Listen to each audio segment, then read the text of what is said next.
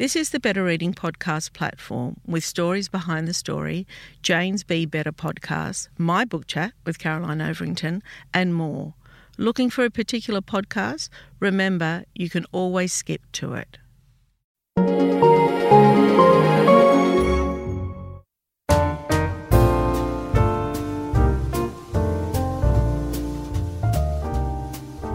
Welcome to the Better Reading Podcast, Stories Behind the Story, brought to you by Belinda Audio.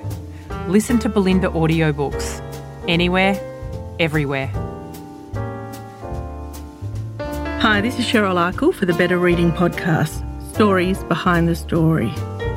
We talk to authors about how they came to tell us their story. Greg Woodland, welcome to Better Reading. Thank you so much, Cheryl. Delighted to be here. Greg, I'm super excited to have you because you are our first book under our copyright agency, Cultural Fund Grant, where we receive funding to promote new Australian authors like yourself. That's fantastic. Isn't that fantastic? Yeah. The Copyright Agency is a great supporter of Australian writers, of course. And so, we got this bit of money and we've decided to do 7 Australian authors this year, and you're our first. So here we go, okay. Right? First cab on the rank. Okay. Absolutely. No pressure at all. I'm sure you can pull it off. So let me introduce you. So obviously you're an author, but your career has mainly been a screenwriter, a director. That's right. Since 2000, You've worked as a freelance script editor and a consultant for film funding bodies and the Australian Writers Guild. So this is your first novel, and it's called The Night Whistler, which I've got to say is a terrific looking package. I mean, I love the cover. Love the cover. So talk to me about your career. I guess you've been a storyteller all your life. I mean, so screenwriting and writing books are different crafts, but they are essentially the same thing. They're storytelling, right? I have. I've been writing stories since I was a teenager, really, but not in a professional way. And I was an absolutely prolific journal keeper as a young guy. I've got probably 10,000 or 15,000 pages of journals that I religiously kept. I mean, they make for very depressing reading if I want to dip into them.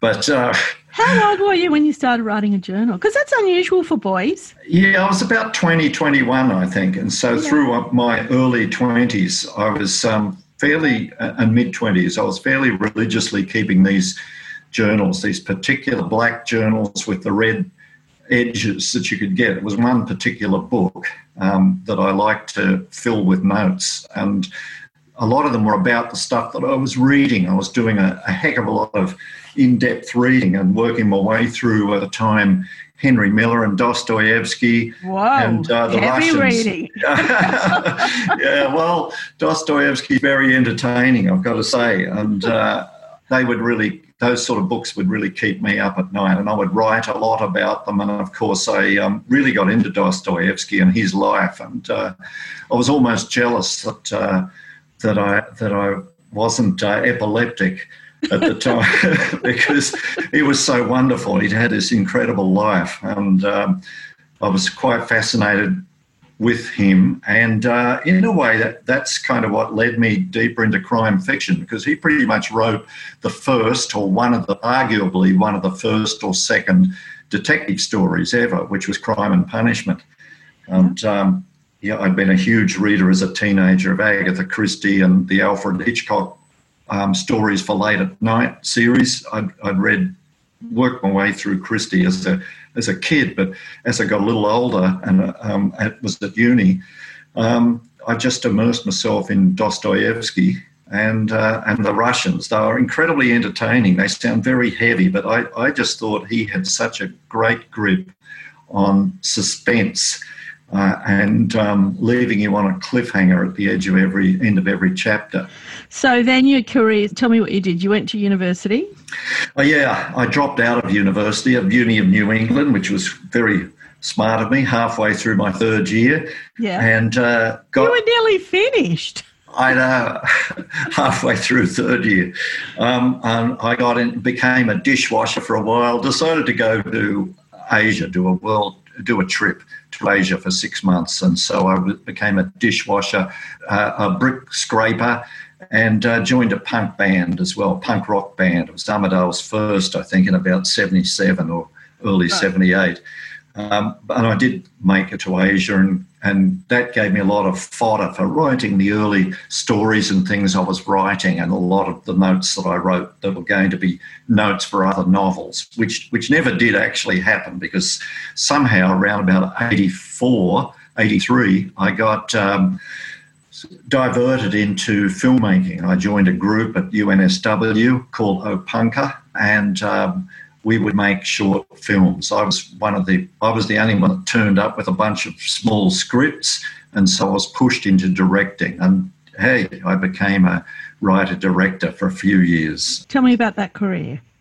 I think at the time in Australia, the auteur theory was very popular. Every Australian young filmmaker, male and female, wanted to be a writer-director, but we didn't all have the talent of a Woody Allen or Ingmar Bergman.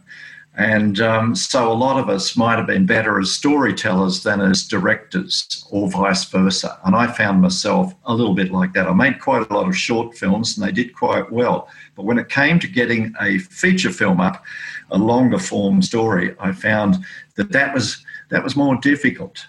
Writing, I struggled with the longer form story. And I did finally come to a point where I had a number of scripts that were pretty good and got support, and came very close to tipping over the critical mass that enables a film to get made. And but one after the other, they didn't quite make it. They always stalled for some reason around about the night of June 30th, which is when you had to get the money or you'd turn into a pumpkin. And so my films never quite got up, but I managed to, I had a career as a director, directing TV commercials and corporate videos, government videos, Air Force training films, all that sort of thing for about 14, 15 years. And then I wound up getting more into the script side of things when my wife and I decided to move to Bundeena and have a child. I had to get something that was more regular than the directing work. I got a script development business together called Script Central, and that has been my mainstay pretty much for the last 17 years.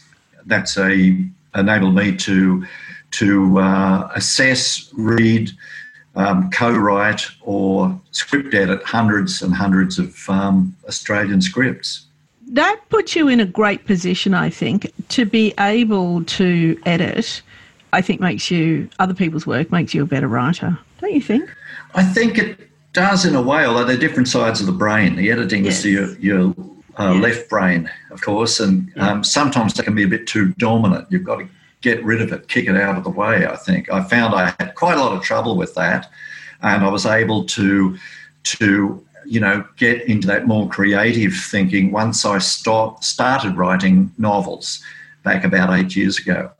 So talk to me about the transition, because I've spoken to authors like Melina Marchetta, for instance, that's talked to me about adapting her story to a script and how difficult that was and how many words had to be pared back. And I mean, I don't know, you're looking at a novel that's probably 80 or 90,000 words and a screenplay. A script of 20,000, that's right. I came to it from the other way, of course. They called it the Americans call it adapting sideways.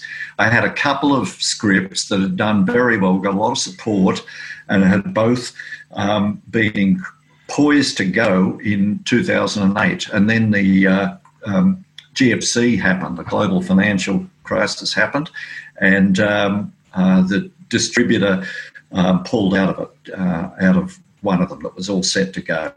So having resigned them to the bottom shelf, I took them out some years later. Two of them called me back, and I started working on them as a novelist. I found it incredibly liberating, even though it was difficult. You had a lot more world building to do, a lot more detail to put in, but you also had the room to develop sentences and develop characters, and that's what I really loved to unpack these characters in a way that you couldn't as much. You had to deal with them in a fairly shorthand way in a script, which of course is ruled by the 3-act structure. I want to talk about thinking about stories. So, for instance, when I think about story, it's usually always in, not that I'm a writer, but I do think about things in terms of a book, it's kind of beginning, middle, ending. So just trying to get my head around this question for you is, when you think of story, do you think film? Are you thinking visual, or are you thinking of a book? I mean, I'm wondering if there's a difference for you as a writer.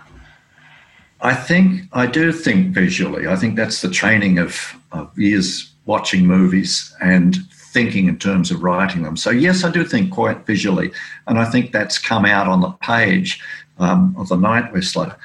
But I also think in terms of character. Quite a lot of filmmakers begin with plot and work it through, outline their stories and work it through in terms of plot. I tend to start with character. I really love complex characters and flawed characters. And so for me, that's really was the joy of beginning writing books. I could not exactly forget about structure, because you've, of course, got that in mind. And I do outline. I outlined The Night Whistler extensively, and I had to stop outlining it when I did my third draft or so. Can you explain that to me? Well, it's been said that there are two types of writers fundamentally. There are plotters and pantsers. Those that write I know that. Yeah, I know that. Yeah. So I'm one of the plotters. Right. And that's a discipline that I learned writing from film school and film teachers, writing screenplays. Got it. Yeah, you would plot it. When I first began writing scripts, I just pantsed it, and I wouldn't finish them. You wouldn't know where you're going. You had a vague idea, and then somewhere around about 50 pages into a script, they would peter out. So I learnt the craft of outlining, using index cards to outline and to work out the structure. You would write a scene on every card until you had a stack of about 100 cards. And then you would organise them into Act 1, Act 2, Act 3. And there are all kinds of colour coding you can use too for characters. You can get quite fancy with them, and some writers do. I believe Dervla McTiernan, I heard on your show, talk about colour-coded cards. She's definitely not a pantser. Ever catch yourself eating the same flavorless dinner 3 days in a row? Dreaming of something better? Well, HelloFresh is your guilt-free dream come true, baby. It's me, Keke Palmer. Let's wake up those taste buds with hot, juicy pecan-crusted chicken or garlic butter shrimp scampi. Hello Fresh. Stop dreaming of all the delicious possibilities and dig in at HelloFresh.com. Let's get this dinner party started. I'm Sandra, and I'm just the professional your small business was looking for. But you didn't hire me because you didn't use LinkedIn Jobs. LinkedIn has professionals you can't find anywhere else, including those who aren't actively looking for a new job, but might be open to the perfect role, like me. In a given month, over 70% of LinkedIn users don't visit other leading job sites. So if you're not looking on LinkedIn, you'll miss out on great candidates like Sandra. Start hiring professionals like a professional. Post your free job on linkedin.com/achieve today. Dervla, I think, is brilliant. And she ran, I don't know if you saw it, she ran, I think it was a 4-part series on writing on our Facebook page. Anyway, it's No, I didn't see it. I must go and have a look. Yeah, it is there for anyone. Now, I watched it because I was moderating it and watched it with my professional hat on. But I tell you, I finished that 4-part course and I thought maybe one day I could write a book. I mean, she really had me intrigued. So for those of you that want to write, that's the place to go. But I want to get back to that, the discipline of that. I'm very lucky because, and I feel that this is lucky, when I read a book, even though I've worked in this industry for over 30 years, when I read a book, because I'm not an editor and I'm not a writer, I don't see anything other than the story. When I watch a film, or watch a TV show. I don't see anything other than I am totally immersed. I don't see the scenes, the takes, or whatever technical elements. I really am one of those people that always enjoys the story as it's told. Wow. And I think that's a real privilege for me, isn't it? You know? Yeah. But I hate watching something where somebody's sitting there pulling apart. That just takes the joy out of it for me, because I buy it. You know, I might not like the story, but I buy the storytelling. Now, for you, and what comes across for me is the smoothness. If it's a good film, if it's a good book particularly, is the smoothness in the reading or the smoothness in taking in the story. So for me, that's when you've got plot and craft meet, right? Yeah, yeah. So talk to me about the difference, like going from a script to a book. And were you feeling that, like as you were writing long form? Because it is really so different. It is different. And I was very lucky to win an ASA Emerging Authors mentorship. And I wound up getting... How lucky are you? You got that, and you've got this copyright agency. Yeah, I was lucky, you're right.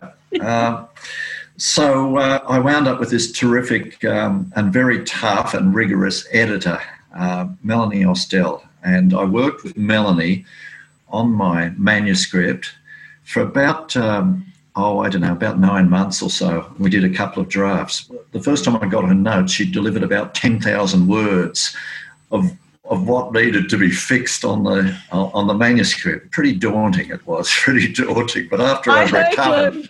I heard Dervla talk about that too, how you accept those notes. And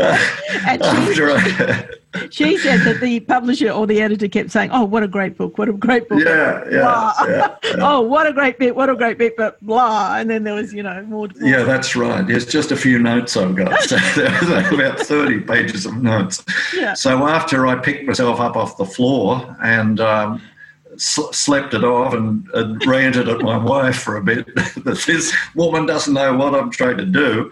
Yeah. I looked at read them. Of course she's wrong and you're right. Of course she is. Yeah, well, I read her notes again. I discovered she did know what she was talking about. And yes, I had to admit that was right. And I disagreed with this and that. But anyway, I did duly go through it. And it took me about 2 months to address all her notes. And I sent it back to her. And I think she was impressed that I hadn't fallen down and given up. And so she then duly asked me, would I like...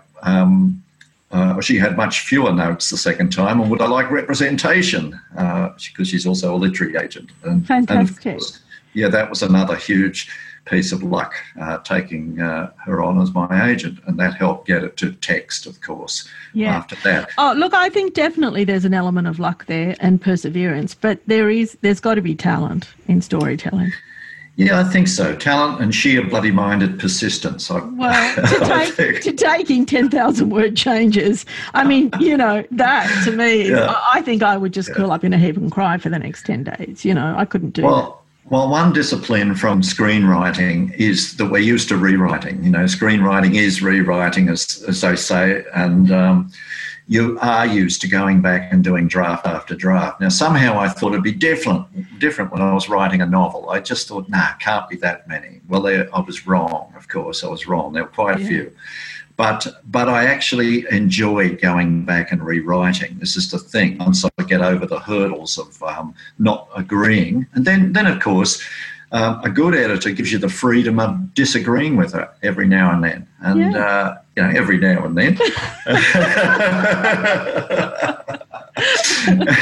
And that's good. I discovered there were things that I really want to dig my heels in about, and others that I thought that I tried their way. And between, it is a collaborative thing. Working with an editor. It's such a personal relationship on so many levels, I think. I mean, of course it's professional, but there's that thing where you both intimately know the work so well. Yeah, it's quite flattering in a way to have somebody who knows the work, but they don't know the work quite as much as you because you wrote it. Of course, they know it in a different way, and they have a benchmark they're trying to apply to your work, I guess. They can see that it can be much better, and that's a great thing too.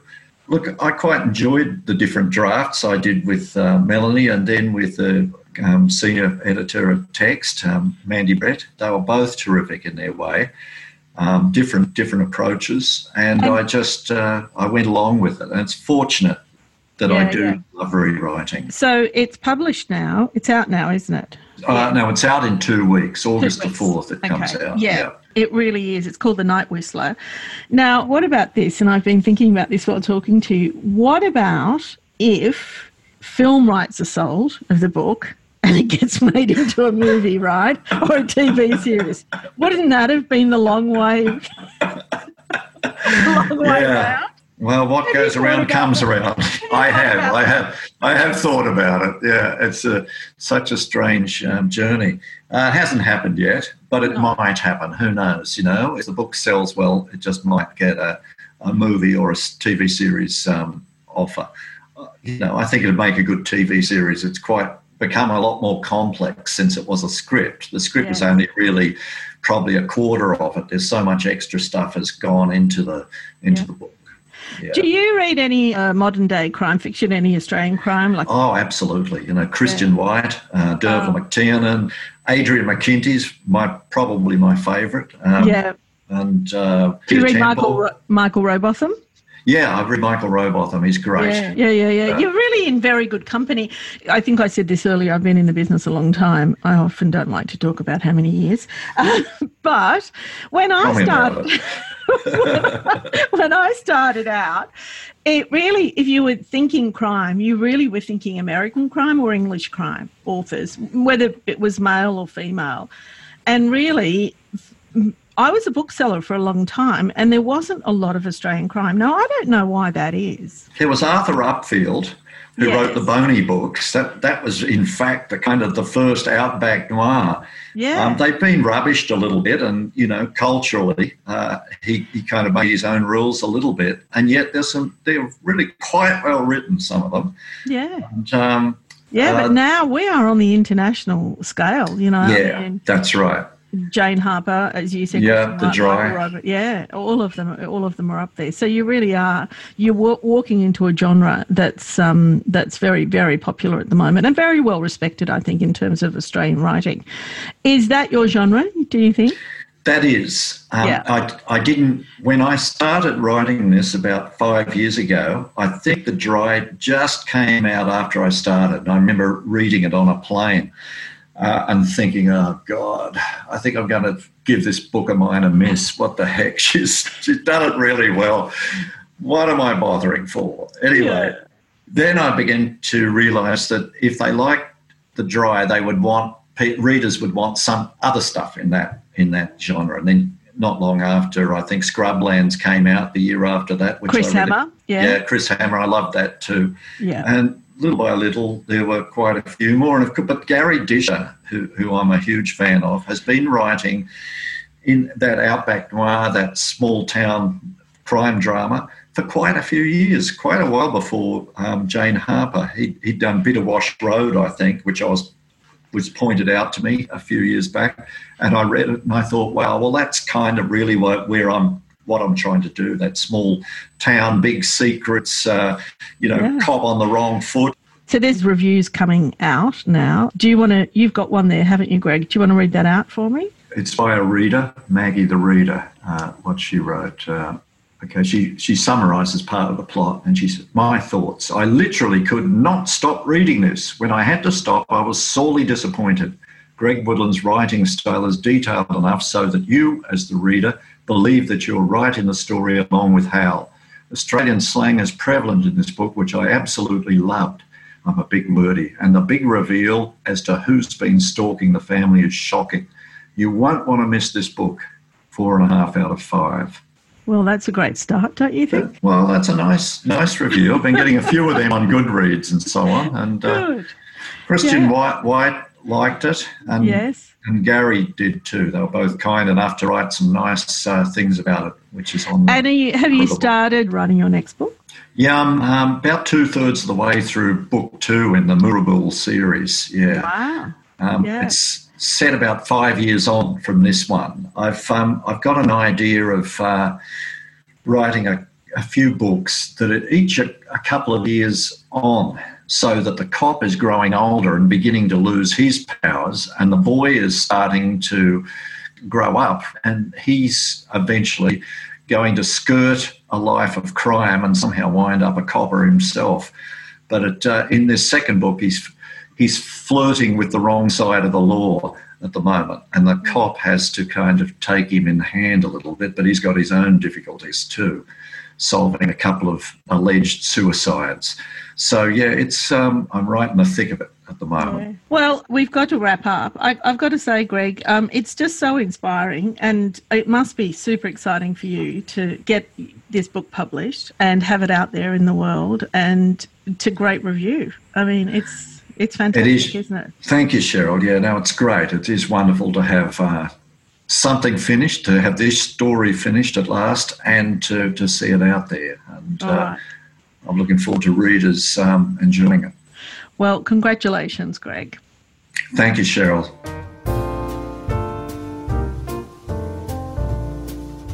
If you'd like more information about Better Reading, follow us on Facebook or visit betterreading.com.au. This podcast is proudly sponsored by Belinda Audio. Belinda audiobooks are available on CD and MP3 from online booksellers and bookshops everywhere, or you can download from Audible, Google Play or the iBook Store. We've also created our own app called BorrowBox that's available from both the App Store and Google Play. All you need to do to get it working is to download the app, join your local public library, and you'll gain access to the world's best collection of ebooks and e-audiobooks available for you to loan on your phone or your personal device. Belinda, we're here to enable you to escape, imagine, grow, and be inspired through the power of storytelling. Belinda Audiobooks. Anywhere, everywhere.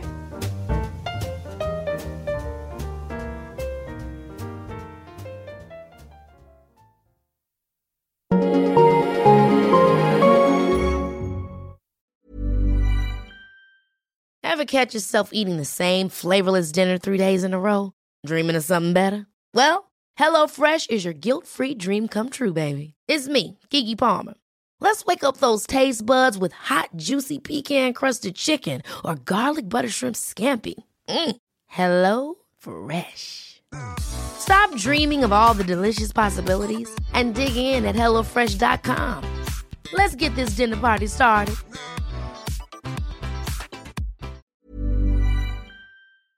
If you enjoyed this podcast, leave us a review and check out the other podcasts on the Better Reading Network.